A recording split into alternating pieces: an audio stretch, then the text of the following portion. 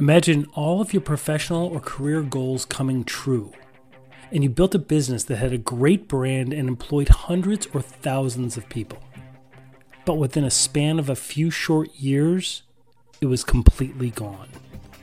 That's what's happening in American business these days, and we want to know why. Welcome to Brandology Podcast, where we discuss the rise and fall of great brands and the leadership methods which built them or took them down. Your brand is everything that matters. It's your culture, finances, marketing, and leadership. It's your brand. Protect it.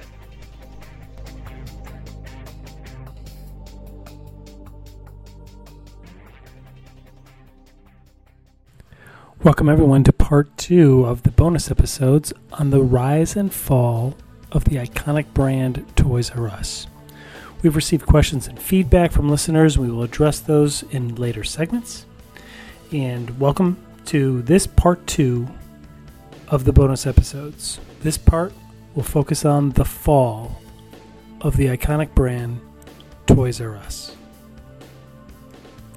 Now, if you haven't listened to part 1, we would urge you to go listen to part 1 so that you would understand the context of what we're about to talk about.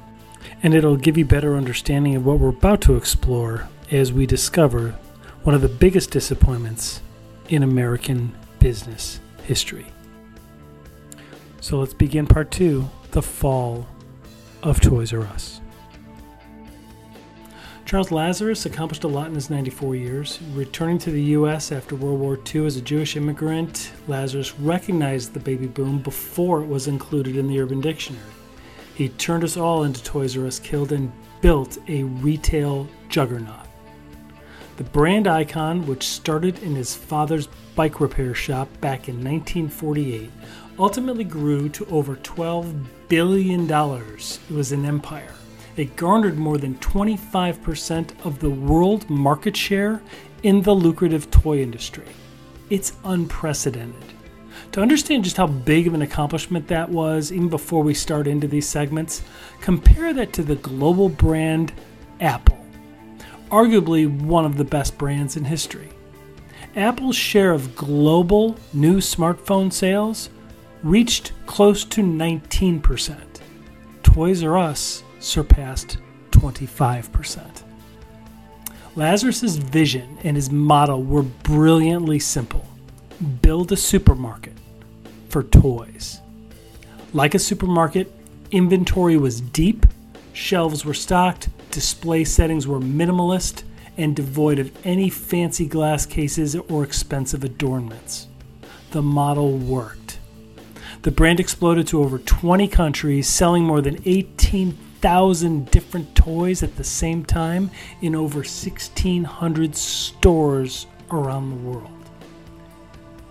And then, shortly after the founder and visionary left the helm, the brand dissolved in bankruptcy in just a few short years. It's not what we think. It's not what you may think. The fall of Toys R Us did not come simply from an economic downturn or e-commerce giants like Amazon or big box stores like Walmart. In fact, the Toys R Us debt was lowered to junk bond status in about 2005 or so, when Amazon was only 4% of its current size. So come listen and find out as we explore the rise and the fall of icon Toys R Us. At the height of its power, Toys R Us sold over 18,000 different toys in over 1,500 locations around the globe, and it controlled 25% of the world's toy market, which is unheard of by any other brand in any other industry. And during the store's heyday, it seemed like everyone was a Toys R Us kid. Now, although parents naturally and eventually grew concerned about overloading their children with toys, the oversaturation was never really a challenge for Toys R Us. In fact, the store only began to fail once it cut back on the dizzying number of toys it carried. And in 1994, Charles Lazarus, who had grown this company from a small startup to a global leader in their industry, stepped down as the company's CEO. And after that, the vision was gone, the visionary had left, and the brand that he had created from his father's bike repair shop into this $12 billion company after 50 years has stepped down. What do you think happens next? What happens next is one of the biggest disappointments in the history of American brands. And that's exactly right. In the final section here, where we talk about where Toys R Us is today, any possible resurgence, we have to look at the fall and what happened. And we're going to do this more in discussion format. So, Mark, you're back in the studio with me. How are you? Good.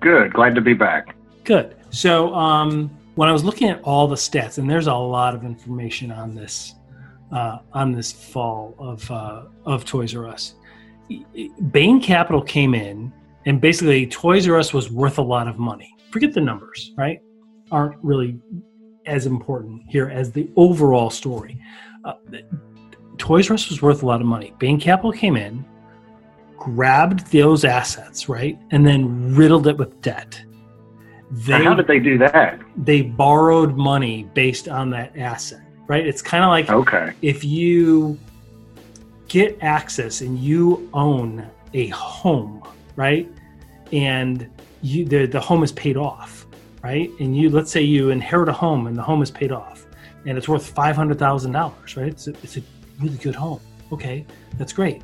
So if you take a home equity loan out on all of that, right, you now not only own that property, but you're walking around with 450, close to 500 grand, depending on how much you can suck out of there, in cash, right?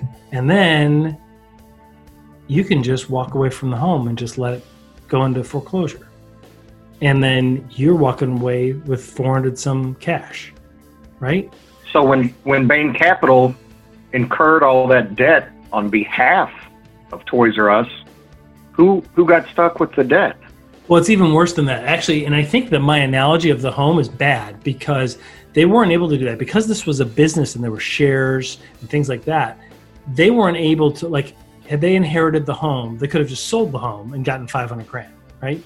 But that's not what they did. If they held onto the home as the asset, they were able to borrow money based on future income of, let's say, $2 to $3 million for that home. And then what they did is they let the home go in foreclosure. They walked away with the several $1 million and left all of that debt for who?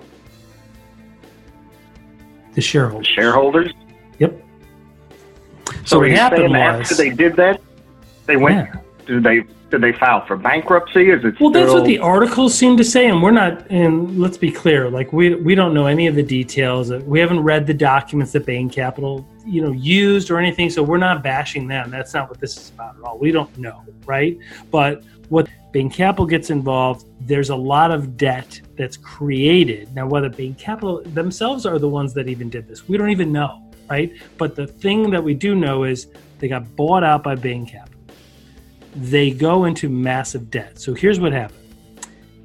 This is what we can learn and what we know from the court filings.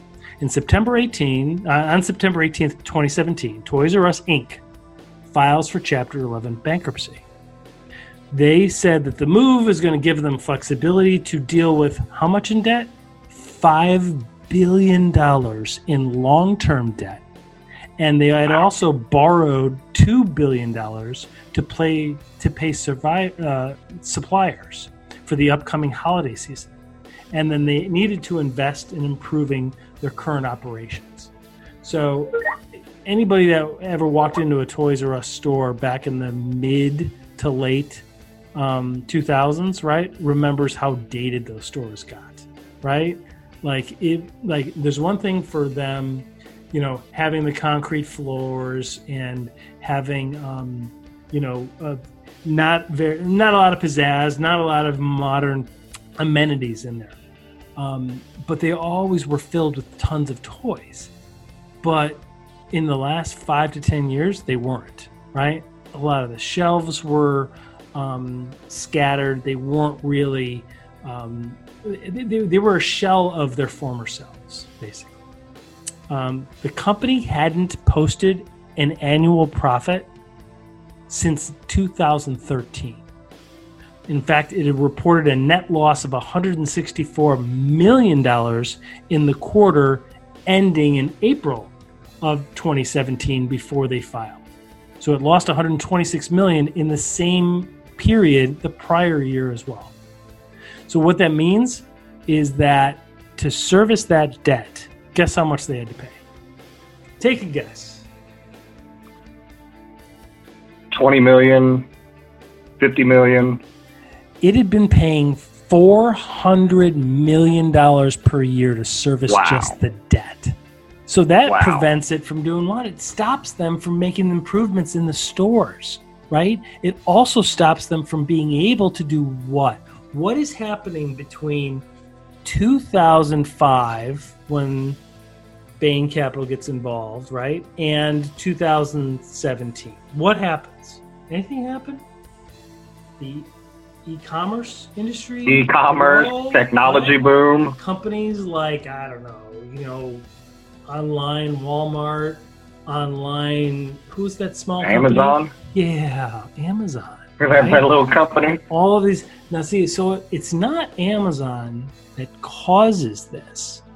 It's Amazon that takes advantage of its weakness. And that's what a lot of these articles that we found say, right? So it's not that Amazon took Toys R Us out of business. No, it's Amazon was growing in the sector that Toys R Us needed to grow, and Toys R Us couldn't because of the debt that was riddled 10 years earlier. Right. So originally they said, only the U.S. and Canadian operations would be affected, right? And most of the brick and mortar stores and online sales sites would continue to operate. That's what they said in the beginning when they filed for bankruptcy. But then in January 2018, the company announced, nope, we're going to liquidate and close all of our stores in the U.S. as part of a restructuring, as well as convert up to 12 stores into a co-branded Toys R Us and Babies R Us stores. Then and now, all of, same thing, very similar happened in Canada. But now what's happened is they are looking at a couple different options. So as Toys R Us kind of, was still pulling in, like $792 million annually in 2017. It wasn't flexible enough. It wasn't acting fast enough to compete with giants like Amazon or super large brick and mortars like Walmart, right? And so they were stuck with large, dated brick and mortar stores, which carries a huge cost as well, right? And then the company decides to revamp its website in 2016. 2016.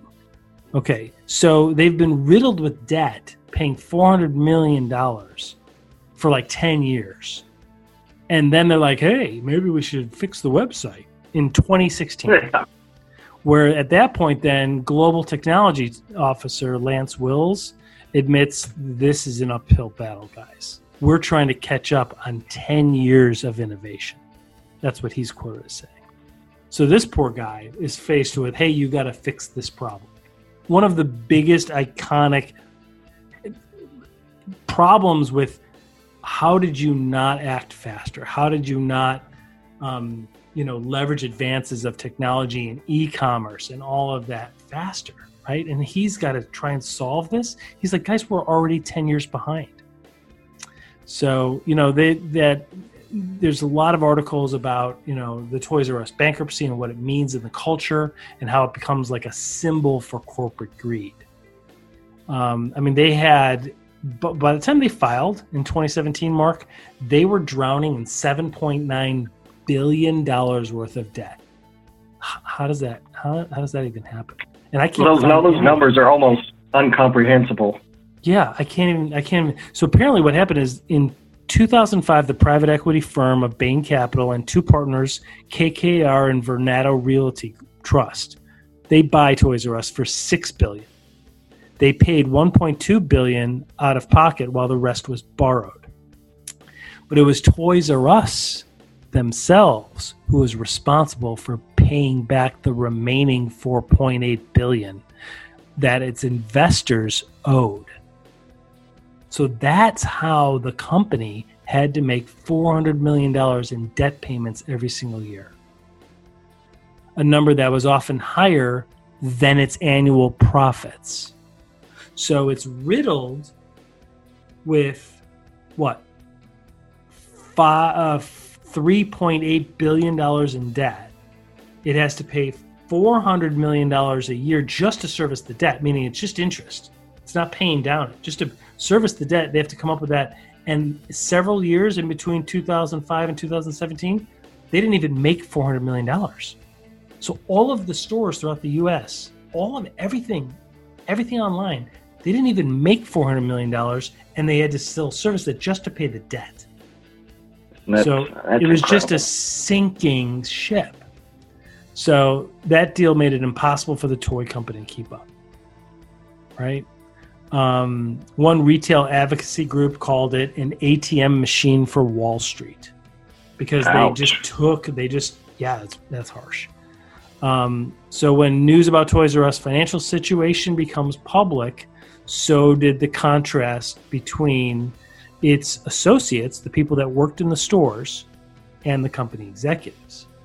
So what happens here is in the fallout, people lose their jobs. And not just a few people, a lot of people. 30,000 retail workers lose their jobs from this.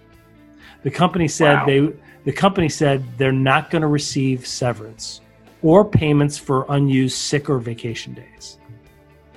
Bain Capital, KKR, and Vornado, on the other hand, reportedly earned $470 million off Toys R Us. In addition to that, executives received multi-million-dollar bonuses. So, I mean, when Toys R Us went out of business, and you remember this, right? You and I have talked about this a bunch of times. I remember it was all over. There was social media then. It was just a few years ago. What happened to Jeffrey the Giraffe and Gigi and Baby G and do you remember, Junior? Well, do you remember? And I think if we can find this photo, we'll put it at the bottom of the podcast. We'll put it in the link below the podcast. There's a photo I remember where Jeffrey the Giraffe is like holding a suitcase I know where you're going. inside an empty store. I remember that. The store's empty and the dude's like not homeless, but he's like kicked out of his house, right? He's kicked out of it. Yeah, and I remember that going viral. And then, there was a bunch of things I remember seeing with they were doing the mock store funerals. managers or employees. They were protesting at Bain Capital. Yeah. And I remember they were doing like mock funerals in the lobby of Bain's corporate headquarters. There was They had the tombstone for Jeffrey. Yeah, remember that? Yeah. That is just, I mean, you got because it's a good example, right? This isn't about profit or product being pushed across the shelves. It's not. This is about like everybody has a recollection of going to Toys R Us. We all do. I mean, I remember when I was first with my kids and they were all young. I remember going and showing them because this was about 15 years ago. Remember the Razors were really popular, those like scooters that were really thin. And I was like showing the kids how to do it because they didn't know how to use it and they were little. And I remember cruising up and down the aisles and I totally wiped out. Like they still talk about it today. I like flipped over and wiped out. The thing flew up, like almost landed on the shelf.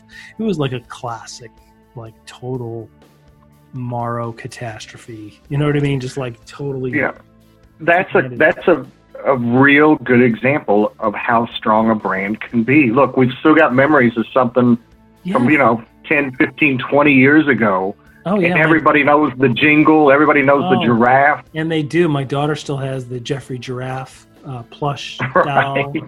Like, it's a corporation just like any other corporation. It's a business, right? It's an idea started with one guy in his dad's bike shop, and yet it turned into a cultural phenomenon. So it's pretty interesting. So as we've discussed the rise and fall of Toys R Us, where is it today? Where is it heading? What options are left? So what we've been able to find so far is that at some point, they started to back out of plans to auction off the branding, the name, and the mascot. So Toys R Us current owners say they're attempting to develop ideas.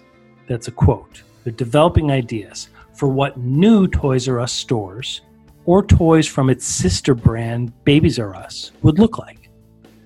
So, I mean, it doesn't, walking back from that from auctioning off that intellectual property doesn't mean Toys R Us is escaping bankruptcy altogether. It just means that the owners are holding on to most of the valuable assets, right? And trying to find a future for the company. And that's good. That's what a good brand is all about. It's unlikely, in our opinion, not that matters, but I mean, it's unlikely, and it's definitely unclear if that brand will ever return to its former glory. But it could resurrect a shell of the brand, kind of like there's a couple others like American Apparel or Nasty Girl did when they were rescued from bankruptcy. But owners could decide to just license the company name or branding to someone else, right? And just earn royalties. But today, basically, the company continues to operate as the licensor of the international operations, right? It announced in October of 2018, I believe, that it was relaunching U.S. Toys R Us in retail business. They plan to do it in the future, and they also partnered with certain large food stores like Kroger to add Jeffrey's Toy Box, right, named after the mascot, and pop-up departments at various locations in the U.S. to give Toys R Us a presence during the holiday season. As recent as, I think, 2019, the company emerged from bankruptcy as True Kids. That's the new name. But under True Kids, so far as we sit here today, that we could find, and we welcome anybody that can shed light on us, there's only 2 locations of that open currently in the United States.